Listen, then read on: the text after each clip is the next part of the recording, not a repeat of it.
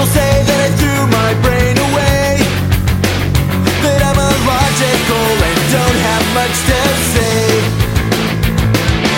Some people say that it's foolish to believe in what we cannot say.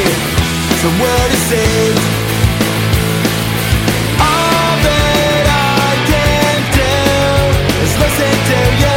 All that you can be is that you'll say. Well, thank you again for joining me on this episode of the Freed Thinker Podcast. As always, I'm your host, Tyler Vela. On this episode, we're going to be talking about pantheism, Christianity, reasons for belief. I got into a conversation on Discord with a gentleman by the name of The Philosophy Guy. He was on Discord under that name. He has a YouTube under that name. His website is thephilosophyguy.fireside.fm, I believe, is the full website.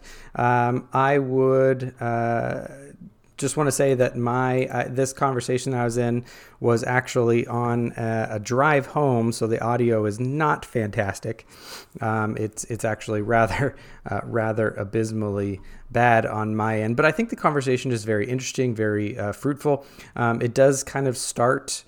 His introduction starts a couple of minutes in because we had kind of a pointless conversation to begin with, talk about what the actual topic was, and then it cuts off because he had to leave. The conversation actually went on. There was an agnostic or a deist of some kind who came in afterward, which that conversation continued, but the recording for it end. So we did expound on some of these topics that are discussed, but it's just not part of the recording. But there's almost an hour and a half of content here. I think it's a very interesting discussion in not necessarily a debate, just a discussion between worldviews. And I think there's a lot of productive advancements that occur in this dialogue that don't typically happen. This was also my first time ever talking to someone who is a kind of a pantheist for pragmatic reasons. So it was interesting to engage with that as well. So with that, let's just dive right into the show. Enjoy the discussion. We're the middle children of history, man. No purpose or place. We have no great war, no great depression. Our great war is a spiritual war.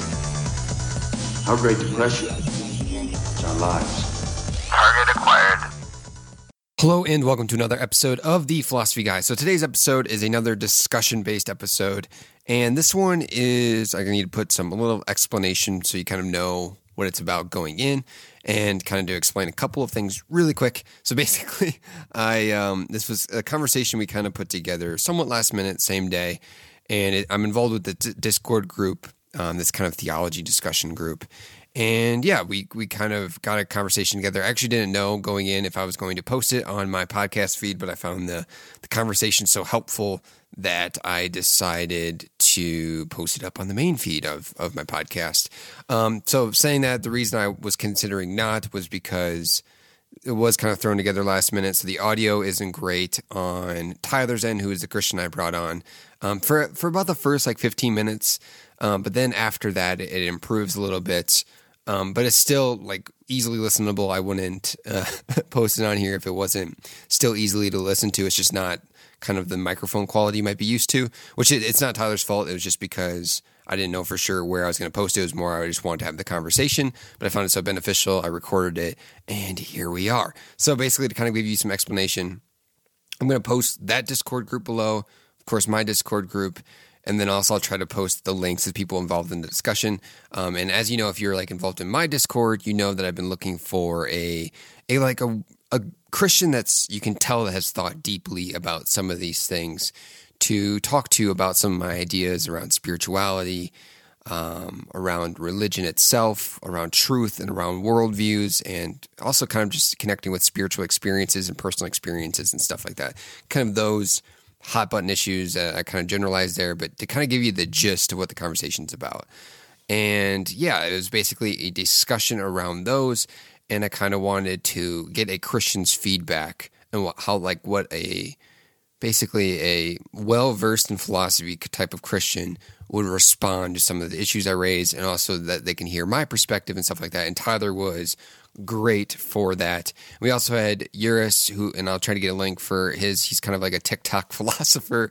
So I'll get his stuff below as well if I can. But yeah, so to give you more about Tyler, because most of the conversation that's posted here today is mostly between Tyler and I. And it's about, he's a Christian, he's an ex-atheist and host of The Freed Thinker on YouTube. And you can also find The Freed Thinker wherever you listen to podcasts as well. So check those out to kind of get some more of his ideas. But yeah, I hope you enjoy this conversation. And I had a lot of fun with it. And yeah, let's enter the labyrinth.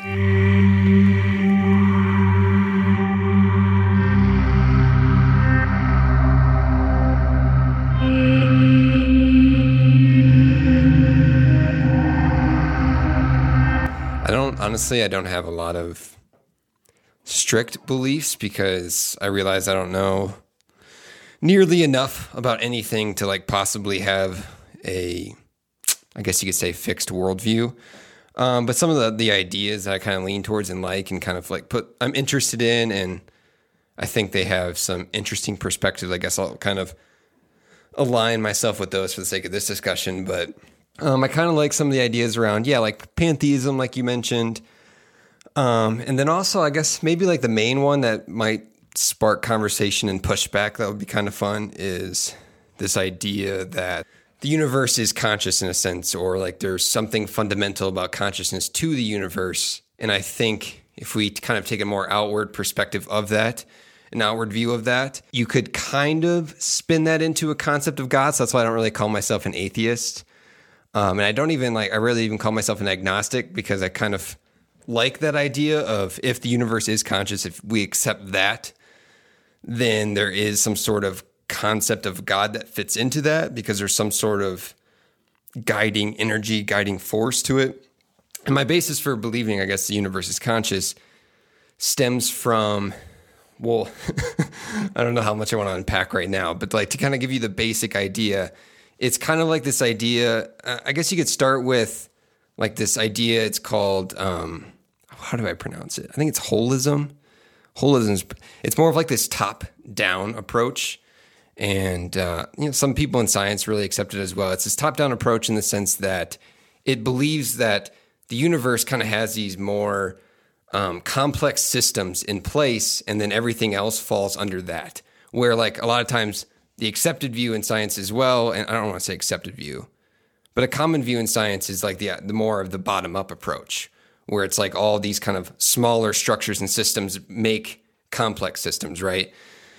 So like the offshoot of that runs into the cosmopsychism that I think was mentioned in the chat before this discussion, where it kind of goes into that idea that A, consciousness is fundamental to the universe, and B, it kind of goes in line with this idea that there is this one consciousness that we're kind of all pulling from.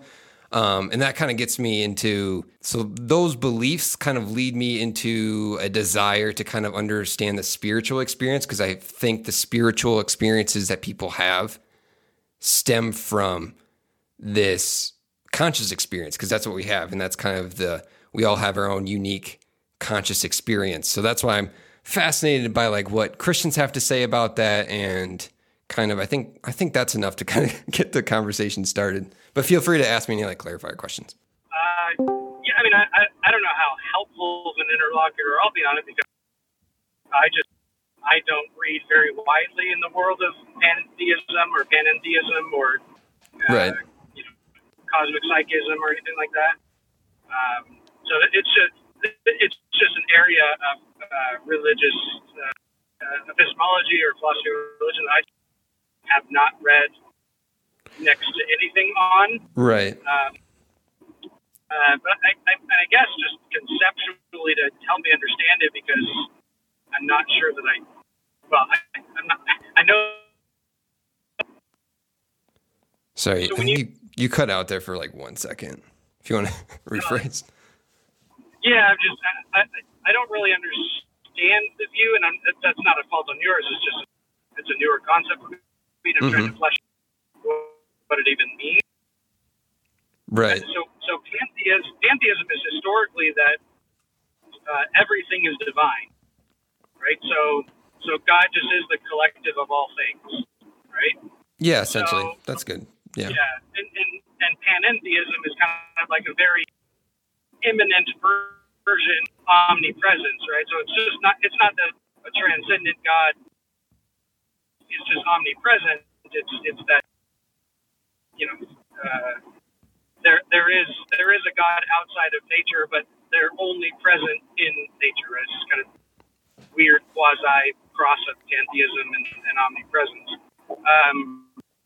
I don't know if you have any thoughts on kind of which direction you'd go between like pantheism or panentheism, or are neither of those kind of the right category? I mean, honestly, it's like one of those things where I'm not like strictly on one of those. Like both of those I would find interesting to align myself with, if that makes sense. So I guess the main thing, like the main importance of like, say I'm to align myself for like this conversation is this idea, I guess, around consciousness. But like, I don't know, we can steer the conversation towards that direction where you kind of asked me about that.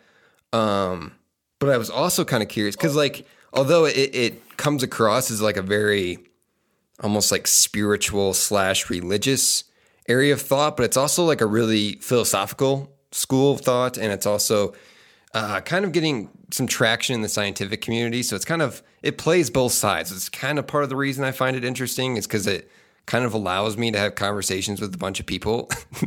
So yeah, we can like steer it whatever way you want in the sense that we can do it more on that. Or I was also thinking like, because I'm also kind of curious of how you got to your worldview of, because like you're a Christian, right? And saying like, because like, so I guess maybe let me backtrack for like 1 second to kind of explain why I kind of find this important for this conversation on like the pantheism stuff.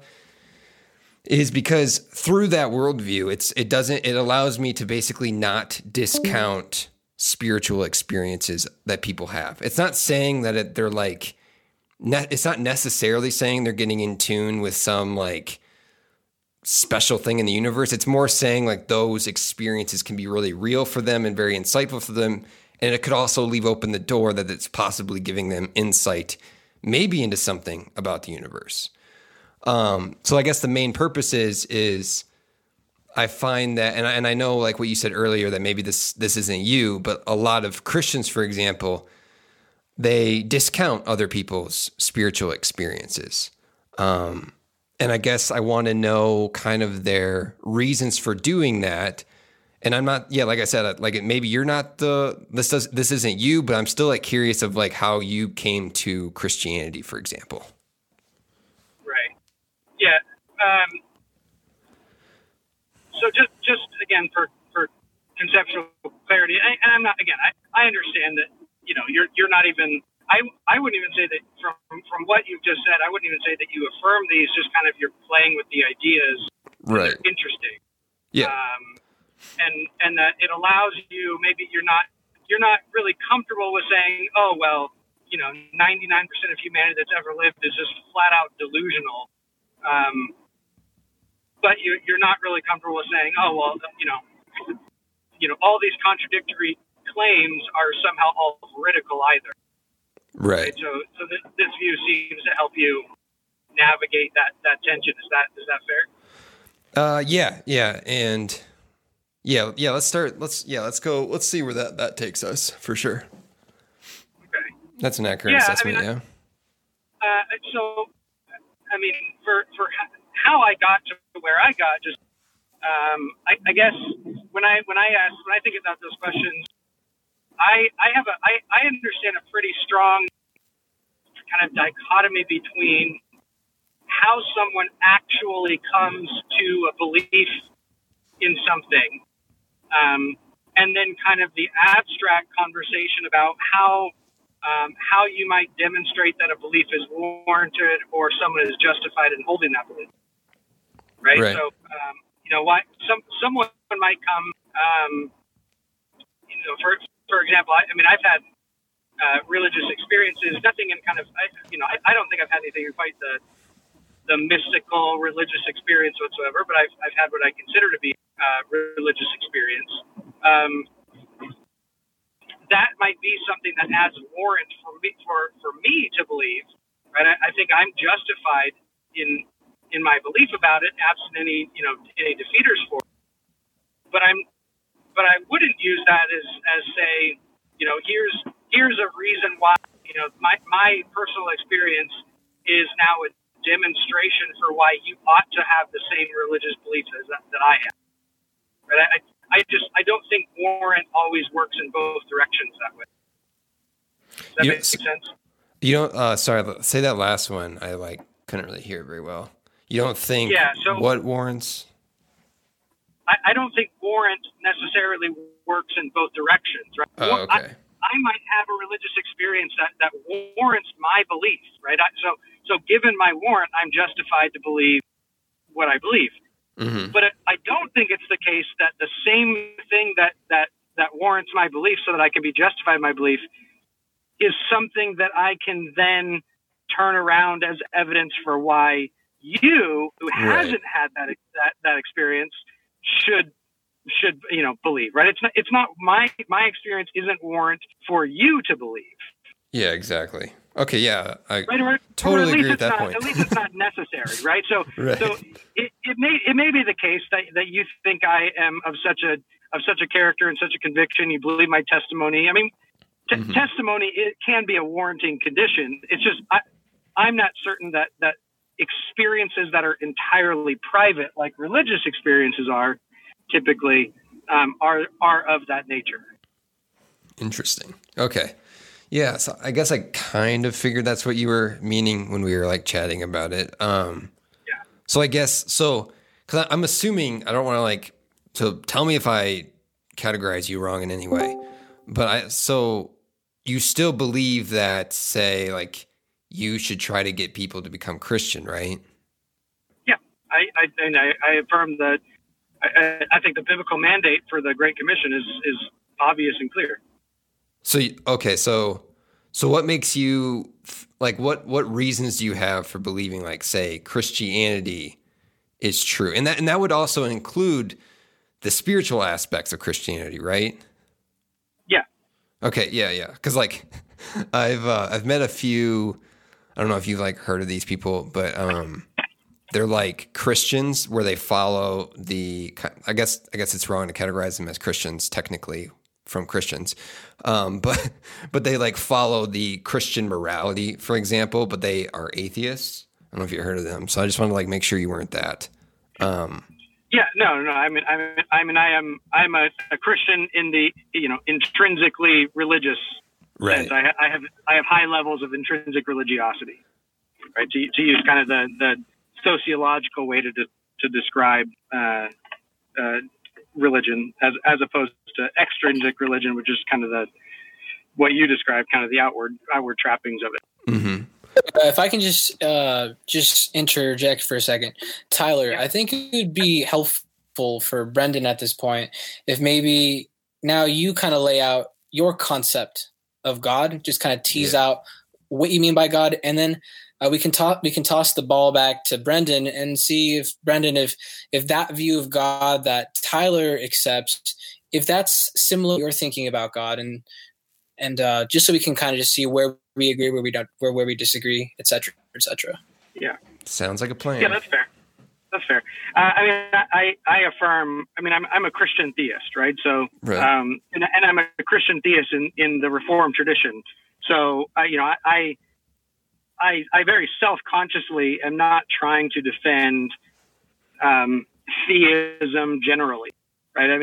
I think that my belief and my worldview is consistent in affirming and defending the God of classical Christian theism, right? So not only kind of the perfect being, omnimax being of the philosophers, but specifically the Trinitarian God who has revealed himself in the person and work of Jesus Christ, right? So that would be the concept of God that I would affirm and defend.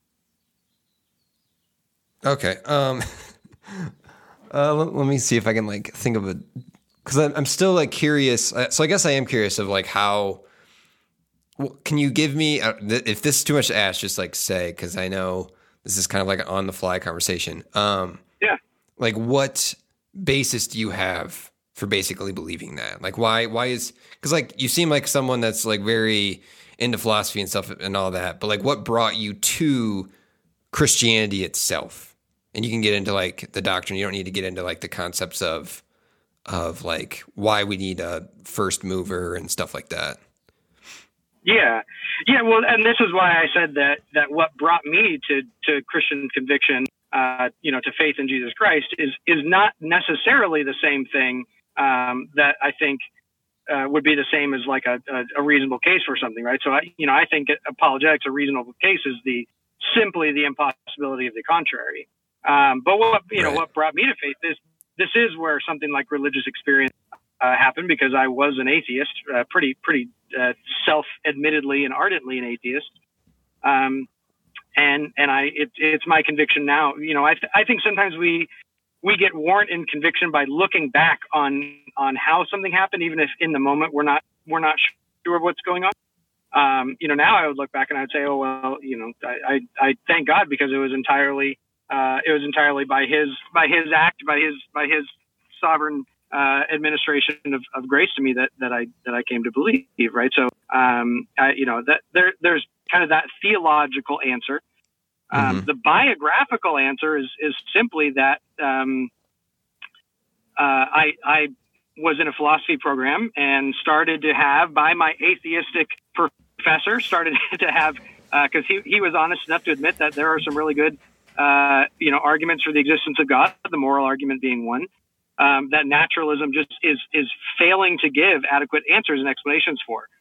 And that kind of opened up my thinking to reflect on my own worldview. I became what Van Til and Bahnsen called epistemologically self-aware, and started, that sounds kind of mystical, but it's not. It's actually just a philosophical term to say that I started to become aware of my epistemic commitments, my presuppositions, whether or not those were consistent to ground my own worldview and rationality, whether they were consistent to ground objective moral values and duties, and so on and so forth. And just came to the conviction that they were not, and that the reasons for my atheism and naturalism, for example, just started to become intrinsically less possible than some of the brute facts. I shouldn't say brute facts. Some of the necessary facts of reality, like objective moral values and duties, that were explained by God, right? So that started the process down. And so I started, reading as much as I could in religious philosophy, started reading various religious traditions. I just, for different reasons, find different religious traditions wholly philosophically inadequate.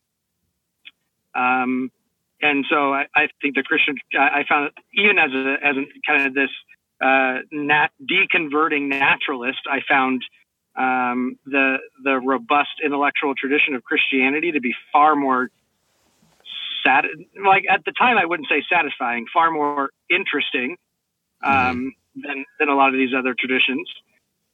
And so I started exploring Christianity, and through that process, basically reading through the Bible, coming to know Jesus Christ as my Savior that way.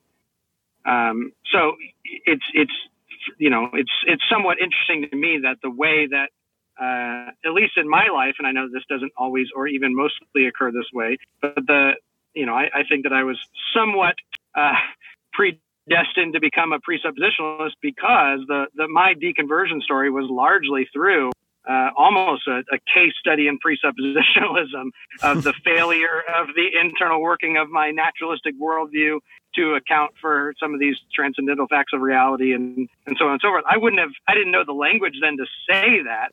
Right. But now looking back and having the language and the categories, that was largely my experience. And within that, during that time, at the actual kind of conversion moment, that's where I actually had a somewhat, religious experience, although mine was nothing like the religious experience that other people have, where they feel euphoria and all that kinds of stuff. I actually had almost the exact opposite religious experience, where I felt very, very unclean, very undone, very, very, very sickly feeling, intellectually and spiritually. Now looking back on it, it was almost a kind of where people have this kind of overwhelming sense of joy in some religious experiences. I had kind of an all-encompassing kind of oppressive sense of the opposite, which was obviously caught my attention, and I think that was that was the moment that I felt sinful before God. And where I had the first realization of, I actually am sinful before a creator. I'm not just sinful as in I've done bad things to people. And I'm not like a horrible person. I'm not like a murderer or stealer. I was actually, by all accounts, a rather, quote unquote, moral person. I wasn't, I don't have one of those, like, I was an alcoholic and, sleeping around. And I didn't do any of that. But felt, very, very, just the weight of sin in that moment was my religious experience. Okay. Yeah. So I think you intrigued me now. So from this is okay. And feel free to correct me if I don't want to like put words in your mouth. So I'm going to try to like interpret what you said. So what I got out of that was you basically studied philosophy. You had this like understanding, you had a problem with the naturalist worldview, and like one clarifier question, we don't need to get too deep into it. We can always like do this after I like kind of express my thoughts. But when you say like naturalism, are you like saying that like the realist position in philosophy doesn't account for everything, where you kind of like a more anti-realist approach? I wouldn't say that it was realist or anti-realist, though even as a naturalist, I was a realist. Okay. Naturalism, the sense that I'm using it is kind of in the philosophical naturalist sense, where I believed that, I agreed with Sagan that the cosmos is all that is, all that was, and all that ever will be, that there was nothing outside of, transcendent to, logically prior to, grounding, anything like that, to the natural order, whether or not that meant just our local universe, or the cosmos is kind of all of whatever the universe or the multiverse or parallel universes, whatever, however extensive the natural goes, that's all that there is. That was my atheistic worldview. Okay, so I think this is where you can like tell me if I mischaracterize you here. So basically, you had a problem with kind of this naturalist worldview, almost like a materialist worldview, right? And then you kind of went searching, and you went searching for something beyond, like more, like I guess you could say spiritual, supernatural, transcendent, like you kind of said. And that's what brought you, through personal experience, brought you to Christianity. And I say personal experience where you more connected with the Bible more, for example, and stuff like that. Is that good characterization? Well, I can get why you're going that way. The reason why it kind of felt disparate is because all of these things were kind of happening at the same time. And so, while the philosophical was moving in a progression, towards the end of it, some of these things were kind of stacked simultaneous with each other. I think you're mostly right. The only thing that I would say is that it wasn't simply that I became, kind of dissatisfied and unsure of naturalism. I actually got to a point where, which I still largely hold, that not only did we not know how naturalism, like it wasn't just kind of, I don't know how naturalism would do this. I actually have positive reasons to think that naturalism cannot do it. And so based on that, based on, okay, well now I think naturalism, it's just not, I'm not just agnostic with regard to naturalism, speaking of myself back then, I became actually convinced that naturalism is false. Okay. Somewhat on the order of what Nagel does. But I also found, this was way before Nagel wrote his Mind in Cosmos. He's kind of expressed very similar concerns. But I didn't find any real atheistic alternative, any other worldviews that are atheistic in any sense, that fared any better. They seem to fare, existentialism seemed to fare far worse. Pragmatism I just think, I don't know how anyone is a pragmatist. So, there was positive reasons for why I thought it failed. Mm-hmm. And so at that point, then I said, okay, well, if naturalism can account for it, then at that point, my methodological naturalism, because, I was a methodological naturalist, altered, right? I didn't abandon it. I actually still largely hold to methodological naturalism when it comes to science, right? So basically what was, a kind of an epistemological method, just got, just trimmed the fat, and it just trimmed down to, okay, well, that's a good methodology for science, but beyond that, it's largely not helpful. So then at that point, I started exploring other options, and I just found Christianity to be much more have more veracity to it, and so leaned in my studies in that direction. Okay, so the reason I keep kind of asking these clarifier questions is because from the sounds of it, it's like. And like I said, I'm not discounting your spiritual experiences at all. I'm definitely not one to do that. My main point is you actually do feel like someone that I want to bring this topic up. And I'm not saying you're necessarily doing this. So I guess maybe one more clarifier question before maybe we can get into more juicy stuff.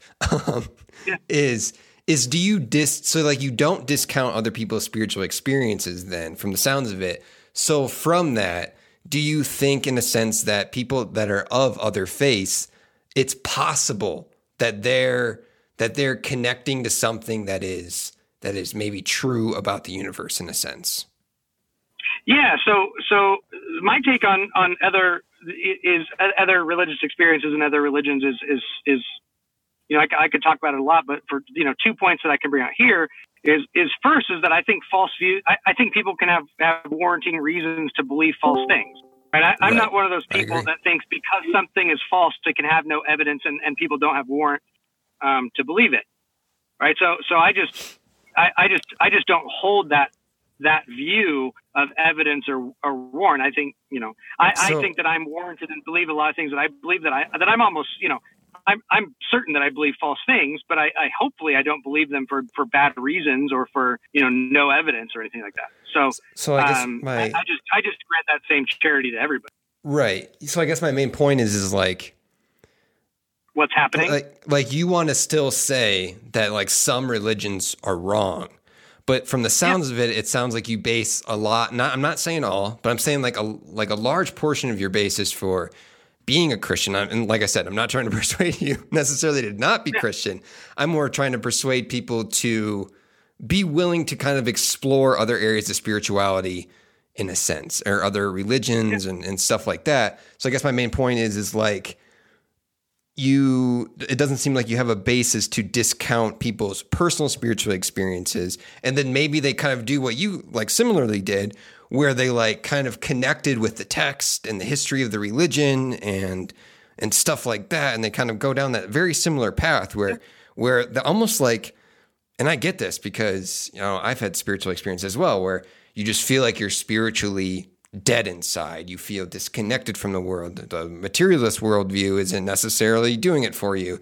And this isn't to say any spiritual experiences are real in a sense that you are necessarily getting insight into what is objective in the universe. And it's not even necessarily discounting a materialist worldview. My main point is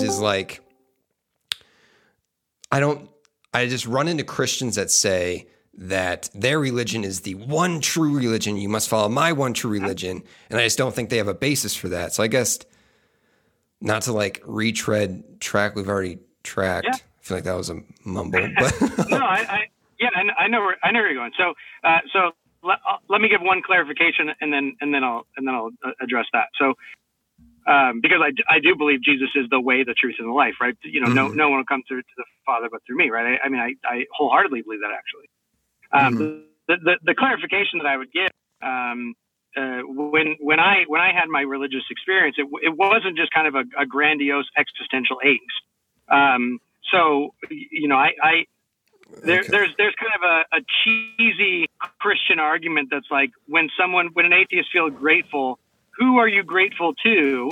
And I understand that's a cheesy kind of cliche, but it's helpful for me to say that when I had my religious experience, it was not kind of this deep, general existential angst, disconnectedness to the universe.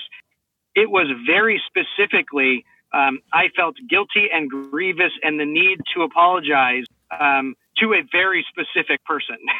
It was not a general. I don't hide it. I suffer from clinical depression. I'm very aware of the feeling of just kind of general moroseness. This was not it. This was very clearly, for people who've had a religious experience, you understand the kind of inability to verbalize the specific feeling of. This was very, very specifically that I had wronged a very specific person, and that person was God. So okay. It's not quite that general. Naturalists can feel out of place and angst. It's not quite.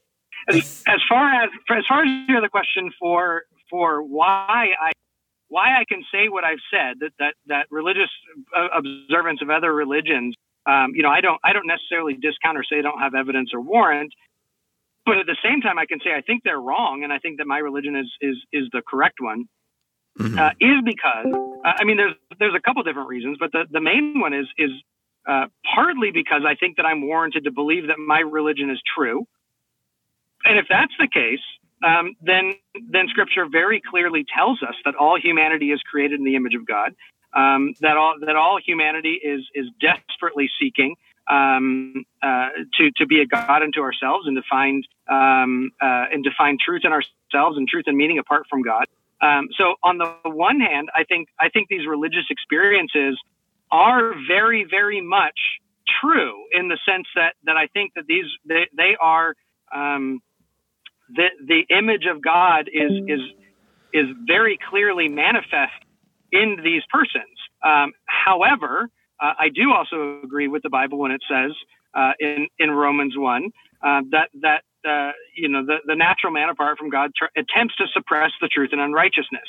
I think largely these religious experiences, which are attributed to false gods, false experiences, are kind of like when you're attempting to push down a carpet, but the carpet won't play nice and it pops up somewhere else. I think these religious experiences just are that attempt to suppress the truth about the one true God and creator of the cosmos. As we push it down, these religious experiences may pop up in other places as the image of God in us is kind of, not to make it too poetic or mystical, but the image of God is somewhat singing out and ringing out that we ought to be worshiping the Creator, the one who has made us and redeemed us in Jesus Christ, rather than largely rather than attempting to justify ourselves by our own means and measures, right? Because that to me is the fundamental difference between Christianity and other religions, is that Christianity is a monergistic religion that God has done all that is necessary and sufficient for salvation.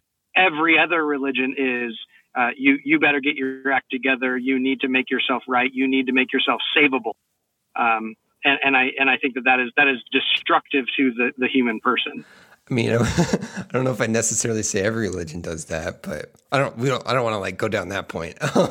So I guess, so okay, let me, I'm going to like put forward this idea and you can tell me if this seems like a beneficial idea to do.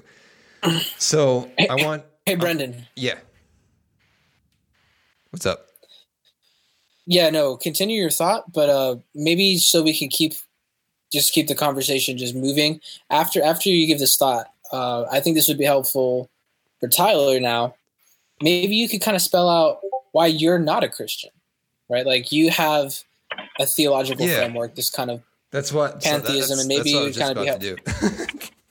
All right, awesome, great. So like my idea is like, I'm gonna kind of, and part of this is like my actual personal experience, but I want to like kind of know like how you would come back at it in a sense from like a Christian perspective, because I kind of want to like still understand like where you're coming from, but I also want you to like kind of understand where I'm coming from, in a sense. So like for example, does that sound like a good idea? Yeah, no, it's absolutely fine. Okay, so like I won't necessarily, because like I'm gonna probably post this on my podcast feed, and I don't like being too expressive of how I achieve altered states. But so let's just say I like entered a altered state, right? And let's use the code word meditation. And so through this meditation, we're gonna use and experiences, even with like a group of people sometimes, right? For example, I saw a like goddess that I've never read about, never heard about, but it was a very real visual experience in my mind. I felt it, felt connected. I felt a oneness. I felt, a higher purpose. I felt like I was like given a message of what I should do in this world. All that stuff that's very common in spiritual experiences, right?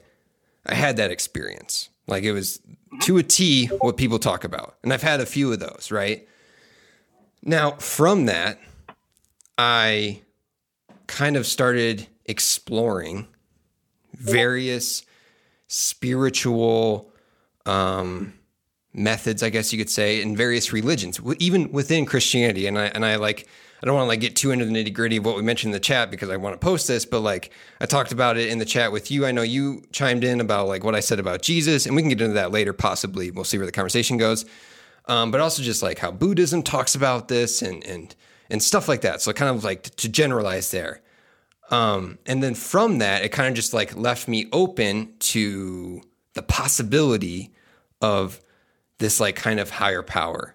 And this, and I had these ideas of like, say, like kind of what I was discussing earlier, where it was like panpsychism, pantheism, and cosmopsychism, stuff like that, where it kind of connected with my experience. So like my point of like saying all of this essentially is I had that kind of profound experience, right?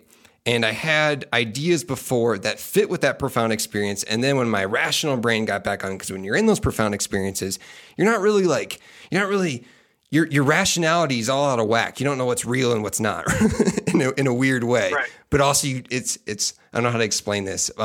It's like, you don't know what's real, but you also like feel something that's more real. And that is, I'm not saying that what I experienced is the most real thing in the universe or it's transcendent. I'm not necessarily saying that. Maybe it's possible. I don't fucking know. But my point is like that led me to create these reasons for my beliefs. So from what I'm curious about is when I like say this experience, and I know you're not like someone that would do this, but it's very common, and I want to know from a Christian that, like yourself, that I can tell is like very well read and like knows his shit, because I hate it. The one thing I hate is when a Christian, like I'm trying to have an open dialogue with a Christian, for example, and I spill out my spiritual experience after they spilled out theirs, and then they say to me like, "Oh, that was like demonic forces trying to persuade you, and they were trying to trick you and all this stuff," and it's like, yeah, I just don't think a Christian has a way to discount what I experience. And then I also have a reason for my beliefs that connect with the worldview, that seem to connect with science roughly. I'm not saying it's necessarily proven or anything like that. I don't really think anything's necessarily proven that much. But do you kind of like see where I'm going there? Like, how would a Christian address that? Yeah, no, I understand. Well, let me try to answer this several different ways, right? So I think that it's possible that some religious experiences are demonic. I think that's entirely possible, right? Because I believe in demons, I believe in possession, right? Those types of things. So it's entirely possible, right? I also think that it's entirely possible that that someone who is made in the image of God, right, living in God's creation, because I don't hold necessarily that there's this hard dichotomy between the sacred and the secular, right? I don't think that that God, there's God in heaven, and then God has nothing to do. There's no spirituality in nature whatsoever, right? I just don't agree with that. I think a consistent biblical view is that the earth is God's handiwork, and the earth is God's throne, and there's a very real unity between heaven and earth, right? That's why when the book of Revelation talks about the kind of the eternal state, it's not a dichotomy between heaven and earth. It's that we will live on the new heavens and the new earth. There's a unity between the two. So I just have no problem with the idea that someone made in the image of God post fall will have these kind of mystical experiences that are somehow a touching of the soul of the Imago Dei with the reality of the creation around them. However, with that said, I also believe, and I have an episode on this. This was actually the thesis of my senior in theology. Is that I also believe that the noetic effects of the fall, right, or the thing that sin actually does to the, is that it breaks down the creator-creature distinction, right? So before the fall, mentally, what I think would have happened, what would have been the case, is that we would do everything in proper relation to the Creator. So we would have understood the first and most important thing about ourselves, and that is that we are created in God's image. Right. So I think that sin breaks down what Martin Buber used to call the I-thou distinction. Right. So, previously we would have understood the first and most important thing about ourselves that grounds all the other knowledge of ourselves, which is just that we are created creatures. That is the fundamental thing, characteristic about ourselves, is that we are creatures in God's creation. So I always find it interesting that these religious experiences, and I don't mean to discount them in that, oh, you're demon possessed, or you're delusional, you're an idiot, or something like that. But what I think you probably had a very real spiritual experience. But when the understanding of that kind of reflectively starts to come back through, and we're interpreting what did that mean, when the unbeliever, when the non-Christian is doing that, it is going back through a grid that has fallen from the noetic effects of sin. It is going back through and not adequately recognizing that the very real experience was a touching of the image of God to the Creator, right? And so I actually think what should be, to a Christian, a mystical experience, right? The monastics regularly had these experiences. But for them, it drew their attention to their Creator.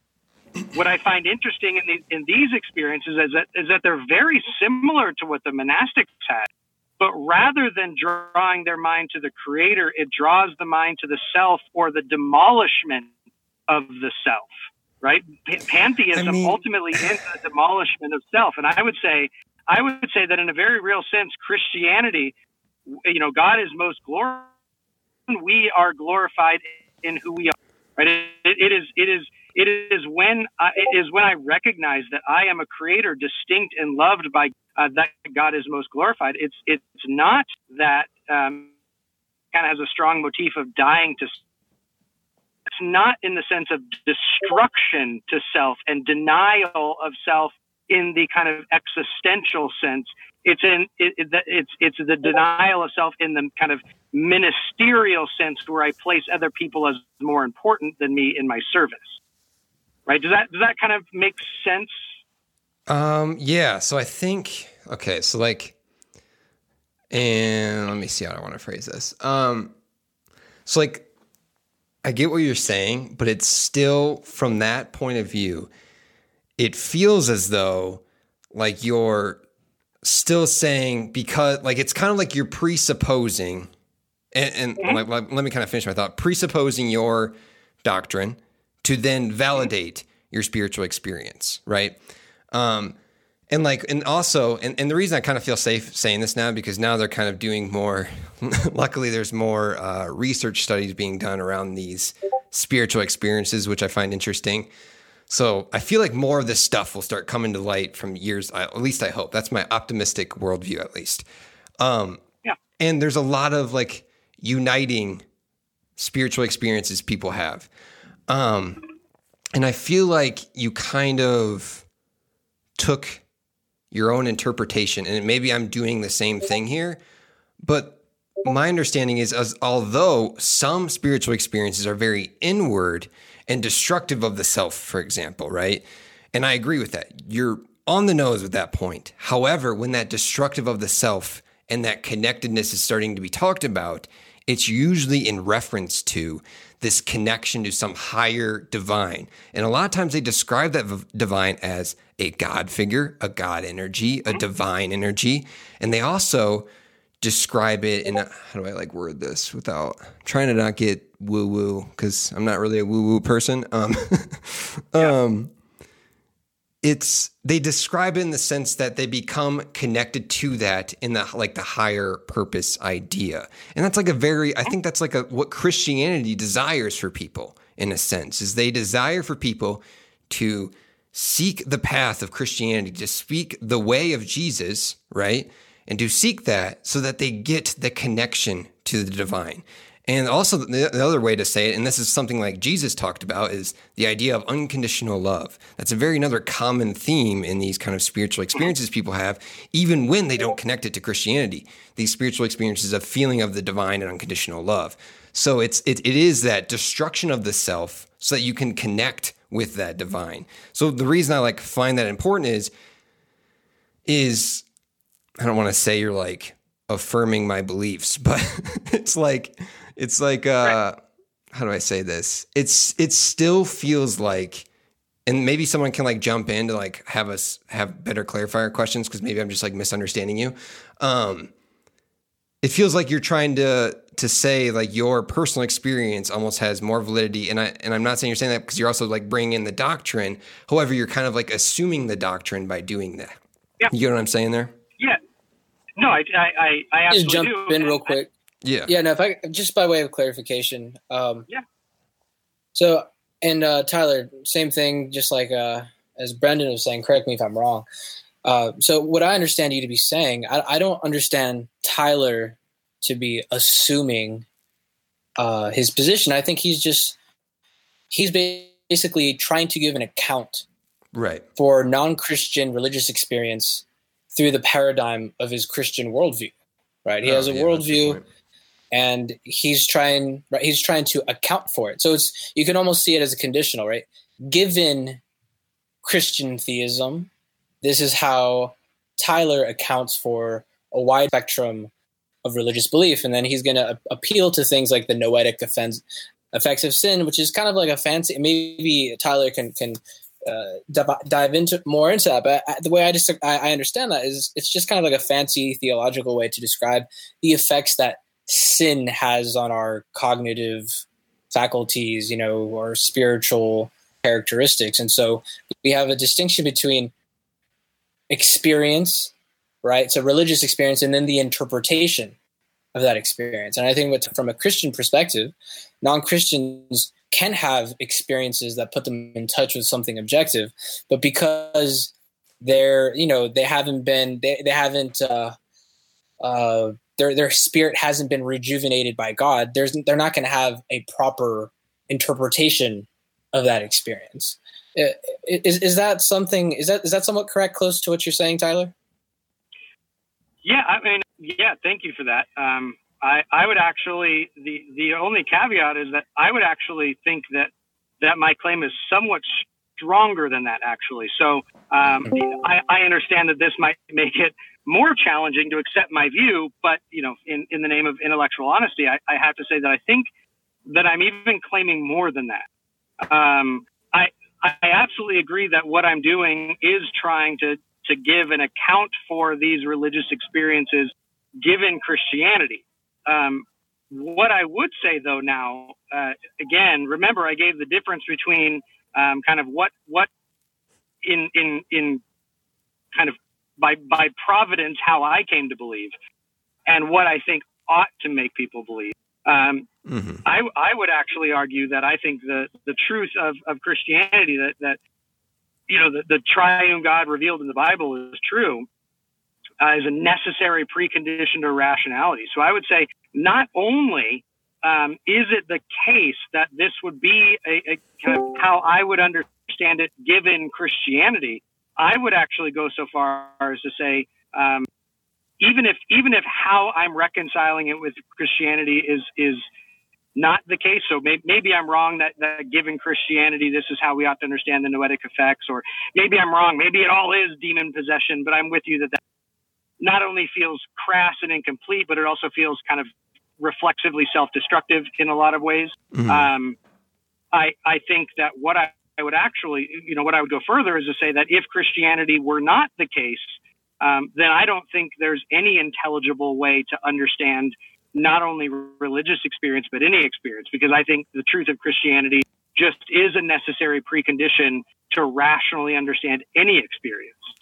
Okay. Right. So I'm, whether or not you agree with that or not, I just wanted to, lay all my cards on the table. And I think it's somewhat a stronger claim, though I think Urias was giving a very charitable summary of what I did say.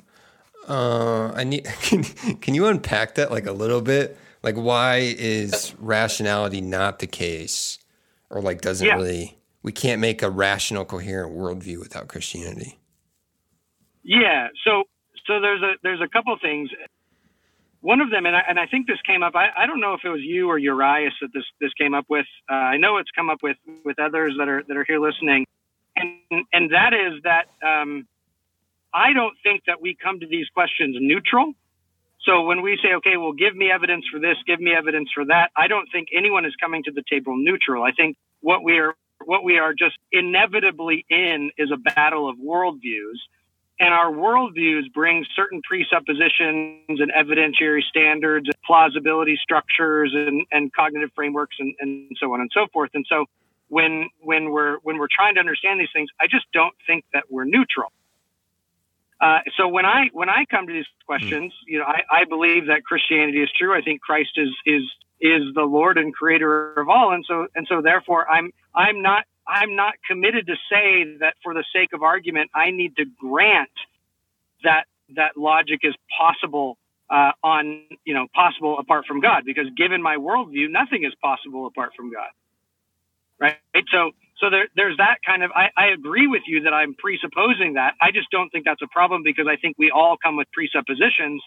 I'm just trying to be as epistemologically self-aware and state my presuppositions for everyone to see. I'm very comfortable with them. So I would actually argue that if I've given this argument if you go and read in the Discord that we all share, because I know this is being recorded for elsewhere. Not everyone's in the Discord, but if you go to Arguments for God 1 at the very beginning, I give this argument. The deductive version would be something like, if God did not exist, then we could not coherently affirm transcendental facts of reality. Transcendental facts of reality are just, these are not, it doesn't mean transcendence as an outside. It just, a transcendental fact, as I'm sure you know, but just for those listening, is a necessary condition for rationality to be possible, right? So the laws of logic, the uniformity of nature, the existence of intentional minds, the intelligible mapping of those minds onto reality, the realness of the past, the ability for induction, right? You have all of these transcendental facts that are required before we can even be rational. Right. Right. I think that we obviously can be rational. I think we are attempting to be rational now. I think that's a trivial premise. But by modus tollens, that gets us that God must exist. Right. So I understand that's the controversial premise. Right. So I'm going to say, well, not only based on my Christian conviction that God is the creator of all things and thus has imbued us as image bearers with the ability to reason within a rationally ordered cosmos, I'm going to say that that I find the impossibility of the contrary, right? I find no other worldview with the kind of the kind of ontic ability to ground and explain these things, right? So I don't think simply saying that they are brute facts will do it. I don't think saying that they're simply axioms that we have to assume to be rational, because that just clearly begs the question. I don't think Platonism works because largely I just don't think it's coherent. I don't think alternative religious systems work because I think one of those transcendental facts is the unity and diversity equally of the one and the many, right? That old philosophical problem, which I think a tritheistic God of Christianity does explain and ground. So I think it is the necessary precondition for that. So again, you don't have to agree with that, but these are the reasons why I would make the stronger claim that I'm not merely trying to do a hypothetical, if Christianity is true, then this is how I would explain it. I would actually make the bolder claim that because Christianity is true, there's no intelligible way to understand these religious experiences apart from the God of Christian theism. If I can just jump in real quick. Yeah, absolutely. So I think Tyler's claim is even stronger than what I'm about to say right now. Tyler isn't even saying that Christianity best explains a priori, mathematical, moral, all these sets of truths. I think Tyler's claim is it's not even an inference to the best explanation. It's a necessary condition. Christianity has to be true in order for us to make sense of the rest of this wider. Is that what you're saying? So I think that I can say that. Although, again, for simple kind of discussion, this isn't really a formal debate, but for debate decorum, for debate tactics, you could say, I actually think that I could make the abductive statement also, right? So that's the deductive version. I also think that I can say, given the fact that we can coherently affirm transcendental facts of reality, it is more plausible that Christian theism is true, given the features of Christian theism and given the apparent inability of other worldview systems to do the same, right? So I think that I can run an abductive version of the same argument and have high levels of warrant and justification, whereby if someone cannot provide a more plausible alternative, that actually adds to the warrant. Not in the sense of the Christian saying, well, can you disprove God? Therefore, I can prove God. I'm saying this argument gives a very good warrant for something. And if there is no defeater for it, that itself is an additional warrant for why we ought to believe it the case in this abductive sense. So, okay, I kind of like this. Okay, let's see where we can take this. So like I really like this, by the way. So okay, good. You kind of like it. I really like it. So I'm enjoying this immensely. Yeah, no, I like where you steered it because, okay, so like this is where you're going to, let me see if I want to like throw this out there, but it's like an idea that I'm still trying to understand myself. Yeah. Okay, so from the sounds of it sounds like you are basically understanding, and I think I kind of got this in the chat. So like I said, I'm willing to say I don't know if you ask me a question that I honestly don't know, because I'm one that is not afraid to say that. Okay, so from what you said, my interpretation of that and understanding of that is that you're basically making this presupposition and you're putting faith in that. Now, but like before, so a lot of people get like defensive of this idea. I think we put faith, everyone has to put faith in something. And that is the reason behind that is because I think humans also have this misunderstanding of our ability to like clearly reason to our beliefs and like hold this completely coherent and understandable worldview. I just think it's not within human possibility to do that. Like we're never going to understand everything. That is like kind of my understanding. Yeah. We're never going to do that. So like when you pull that back is you start realizing, oh, like my reason isn't perfect. So I'm not going to fully understand stuff and I'm going to have to put faith in stuff essentially. So my understanding is you kind of put faith in that, because that's what makes sense for you to create your worldview. Is that a fair assessment? And then I'll kind of dive in more. I think it may be a fair assessment if I understand what you mean by faith. That's not typically how I would use faith, but I think I know what you mean. Okay. Right, because typically in the Christian tradition, not kind of the new atheist critiques of religion, right? In the Christian tradition, faith isn't an act of the intellect; it's an act of the will, right? Right. It's faith. Faith is a volitional thing, right? So I'm not sure that I would use faith in kind of Christianese sense for that. But if I understand what you mean by faith, I think, correct me if I'm wrong, maybe by faith, I don't think you mean something as crass as the new atheists do by, just complete blind something without any evidence whatsoever. Like calculated faith. Yeah, just kind of, it's, I mean, at that point, I would just say, well, I'm not. Do you mean just something by it's a reasonable inference that we feel that we just have to go on to make progress? Yeah, honestly, kind of. It's like something that if we're going to try to understand this wondrous cosmos in a sense, we kind of had to start putting faith in certain things to try to best understand what we possibly can. So now some people will interpret that as I'm saying everything's subjective. That's not necessarily true because there could be objective truth out there, but I am kind of willing to say that as humans, I don't know if I want to assert this. I'm willing to possibly ascribe myself to the idea that although objective truth can be out there, we don't know it once we hit it. For sure, with certainty, where you're like saying this is absolutely true. So like the reason I kind of brought this, like I feel like we're on the same page with the faith thing, and the reason I brought this up is there's like, so I know I brought it up in the chat, but I like had to describe it, and I know you might disagree with this, but I think it's often because it's mischaracterized, and also because maybe I'm just like not fully understanding it yet. But Nolan Gertz put forward this idea around nihilism, where he almost like puts this like psychological spin on nihilism, where it's not necessarily like saying that, like trying to argue for like this philosophical worldview of nihilism.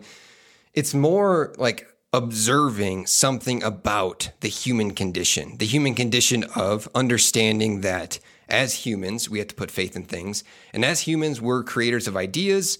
And basically we're creators. We're creators of ideas that turn into things. Like, I mean, for example, like the buildings and skyscrapers we see in a big city that started as an idea that manifested from some idea and then became a creation. That's what we do as humans. And we put faith in things in that other sense that we talked about earlier. So my point with nihilism is it's like almost this understanding that we have to do this creation of, say, values, purpose, meaning, and all this stuff. And like at first that sounds like it's some sort of absurdism or existentialism. But the reason is what I like find interesting about your worldview is that it's almost like that you're doing this kind of faith assessment. And like you can still, like, and I'm not like, I'm saying what I'm trying to say to you is like you can still try to convince people of Christianity, but I still feel like you should be open to people pursuing spirituality and not actually feel like guilty for not trying to persuade them otherwise. Because like from my interpretation of kind of your worldview, and I could be wrong on this assessment because it's, this is like an hour-long conversation. I'm trying to understand you.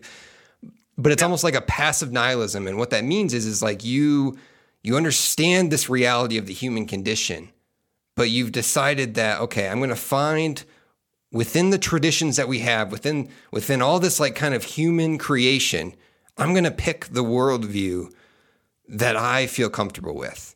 And that's where you found Christianity.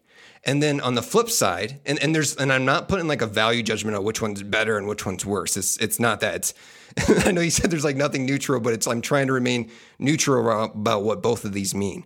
And then there's the other side where it's more of like this active nihilism, where it's basically saying that, okay, we both understand this human condition, right? You have the passive nihilist and the active nihilist. But the active nihilist is saying, okay, I get that we're not going to know and we have to create stuff. Now, maybe I can like borrow from those other ideas, but like let's try to create stuff and like discuss what outcomes we want. And like that's kind of what I like. And you can push back because I'm trying to make this idea more persuasive to people. But that's the feeling I get from you, at least. Yeah. And like I said, it's not a bad thing to be a passive nihilist. It's not bad. Yeah. I don't think you're making it as like you're terrible. No, I'm definitely not doing that. I have a lot of thoughts about that. So let me see if I can organize some of them. I said this in the chat between us that at that point, I'm not sure that nihilism is a helpful kind of heuristic to understand these things, because the term just becomes so broad then that it covers a whole host of views, many of which are contradictory. That it just kind of becomes a term with no teeth. So at that, I just recognize that I have a let's call it a personality defect, where I don't like new uses of words that will make you misunderstand if you read that word from prior generations. Right. So let me add a quick clarifier to that. So it's actually, maybe you might be correct in that sense, but it's more of like, how do I say this? Nolan Gertz is basically trying to pull in historical like nihilists, such as and Nietzsche was technically not a nihilist, but he kind of was in a way. That's a whole. We could do a whole discussion on that. So like, let's not get into that too much. But it's more of like basically saying that the interpretation of what that word means has been kind of warped, because there is still nihilists, people that practice nihilism, or they think they are. But that's not what I'm attributing it to. They're all over Big Lebowski. Yeah, kind of. Yeah. So but I mean, we could put a pin, that's just my own personality defect where I kind of sniff out, well, at least to me, it kind of has the smell of, we're going to make this meaning, and it's not really kind of the way that we've historically understood that term in the literature. And so I recognize that I have that personality defect that makes me really hesitant to say that that's a reasonable use of the term, because I just foresee that it's going to cause way more confusion reading the literature down the road. Beyond that, though, where I would want to push back in two ways. One of them is that, I mean, for anyone who's familiar with presuppositionalism, they're usually familiar with kind of a kind of presuppositionalist that most academic presuppositionalists really don't like. And it's hard to say why we don't like it, because philosophically we agree with kind of the popularizers of it, but methodologically and tactically we really don't. So, for those of you who have a bad taste when you hear the term presuppositionalist, you just intrinsically know why and who I'm talking about. I don't want to necessarily like throw people under the bus. So I would say that I am being consistent in my presuppositionalism and my Christianity by saying I'm not pushing for a kind of Cartesian certainty. So I'm with you. I don't actually think that outside of either deductive or mathematical or kind of tautological truths that we can have any type of certainty whatsoever.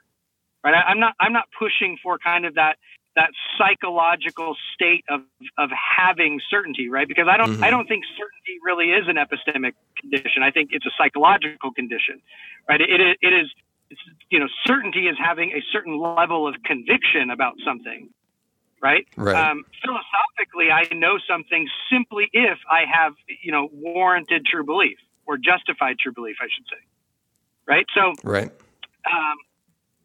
So I just don't think that we have to have kind of a Cartesian state of psychological certainty to say that we know things or that we know objectively true things. So I also have no problem saying that I can bump up against and I can know objectively true things, even in the condition where I'm lacking, the psychological state of certainty. I just don't have a problem with that. So I think that's probably why I'm not going to be really convinced by Gertz or those types of views, just because I don't see that. I just don't see the problem that they're trying to address. So, okay, so maybe I need to like clarify more and maybe use an example here to help.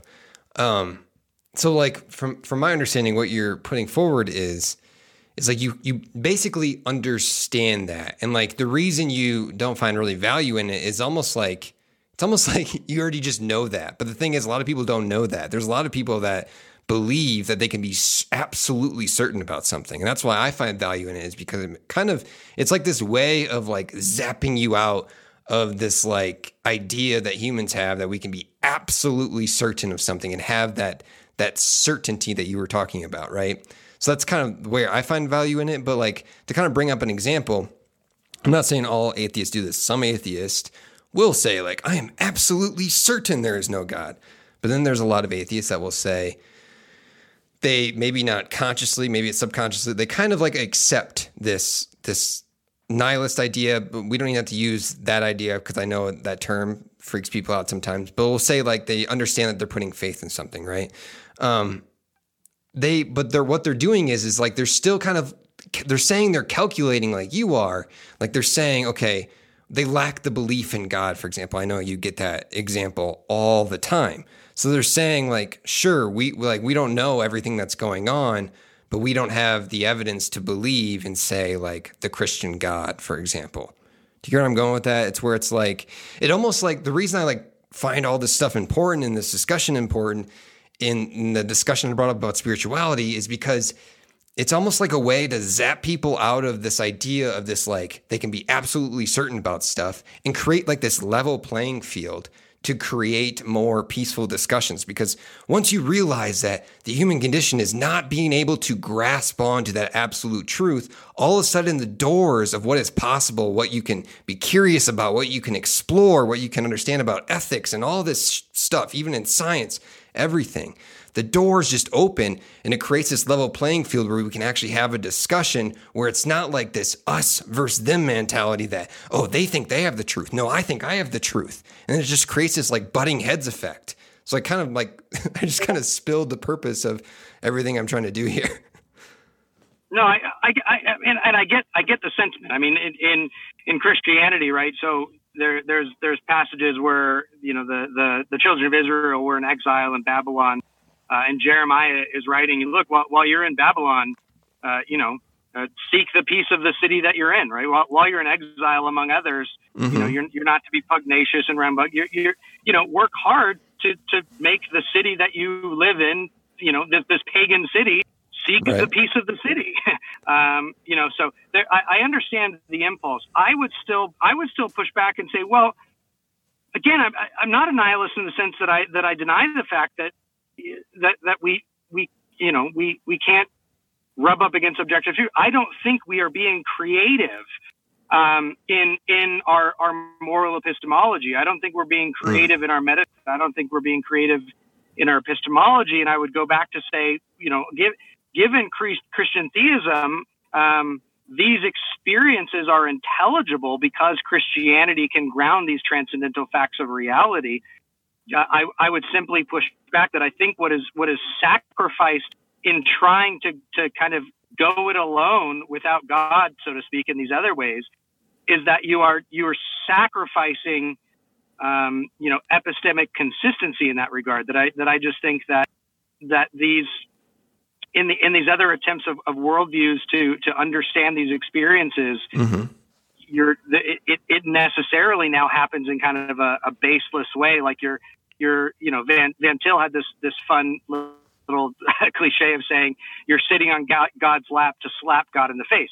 Right here he's speaking of, you know, people who are trying to use reason to deny God, you know, but we could equally say, well, people are sitting on God's lap to say that you don't need to sit on God's lap.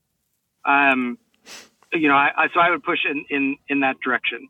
I mean, at this point, we've been going for a long time, and you and I have been talking for a long time. I think we had wanted to get, you know, if people are enjoying this conversation, I think I'm happy to continue.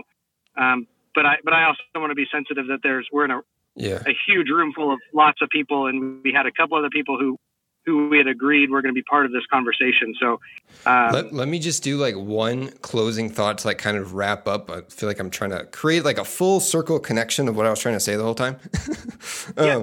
So like my point of like my worldview, connecting with this is like, so basically what I'm trying to say is I agree with you that we have to presuppose things, and we have to like kind of make that, going back to kind of what we somewhat agreed upon around faith, we have to make this faith assessment in something. And we have to decide where we're going to put our, beliefs towards and what we're going to create with that. And I know you don't like the term creation, but kind of basically maybe not creation, or let's say learn, right? So from that position, right, what can we ground things to? And that's where I kind of before brought up that kind of broad idea around God, where I have these personal, transcendent, divine feeling of connectedness experiences. I connect them to a worldview that kind of connects with, I try to connect it with science. I try to connect it with various perspectives in spirituality. I'm also a big fan of perennial philosophy, which is kind of this idea that, along with pantheism, not necessarily pantheism, so I don't want to put that in this category, but perennial philosophy, where it's this idea that all religions are kind of, at one point, we're pulling from this one feeling and understanding of truth and all this stuff. But my main point is like, it's still, I get what you're doing is you're trying to ground something in God so that we have something like a foundation to build upon. And I'm trying to do the same thing. So like, all I'm trying to say is, and I know you disagree with this, so we'll probably just have to end up agreeing to disagree so we can open it to others. But in the sense that I'm trying to ground it on something that we can build upon, but also that is more accepting of the human condition and human reality, that we have this limited capacity of what we can possibly know. So we need to remain open to those possibilities. So basically my big assertion about life and like why I form the beliefs I do is that I understand A, I don't know. B, I have limitations of what I can know, so I need to find a worldview that leaves me open while also helping me move along and make sense of it and make sense of the experience I'm having. That's all. Right, and to that degree, I would say that Christianity is, in my estimation, the one that does that, right? Because built in is the creator-creature distinction. Right. I brought up earlier. I have every reason on Christianity to believe that I am finite and limited, and there's no sense I am going to understand and unfurl and grasp all of the beauty and the majesty and the complexity and the truth and the everything that is in not only God's good creation, but in the really real, in kind of the philosophical sense, of God Himself, right? So I think all of that gets there, and I would say that again, I think there's good reason to believe that God is a necessary precondition for that. But I would also, in a kind of quasi, and this is a topic for a totally different conversation, because I'm now opening the door to a huge other topic, almost in a Pascalian sense. I would say that Christianity is the only worldview that even gives a potential for any meaningful sense of hope, truth, beauty, and justice. And I think that those are significant values that we ought to seek in reality. Right. And if Christianity not only is the only one that can ground and explain the rationality and the coherence of reality, I think Christianity is also the only one that can ground any type of meaningful sense of hope, beauty, and justice as well. So I think Christianity not only is the necessary precondition for kind of the rational life of the human, but also the existential and kind of spiritual, again, not in the woo sense, but spiritual aspect of humanity as well. Well, I hope you enjoyed that discussion. Please come back to the Freed Thinker podcast for some more great content. As always, if you have any questions, comments, concerns, condemnations, or commendations, please feel free to email freedthinkerpodcast@gmail.com. Visit the blog, The Freed Thinker Podcast, freed.blogspot.com, or come on by the Freed Thinker Group page on Facebook. Again, I hope you enjoyed this content. Good night, and God bless.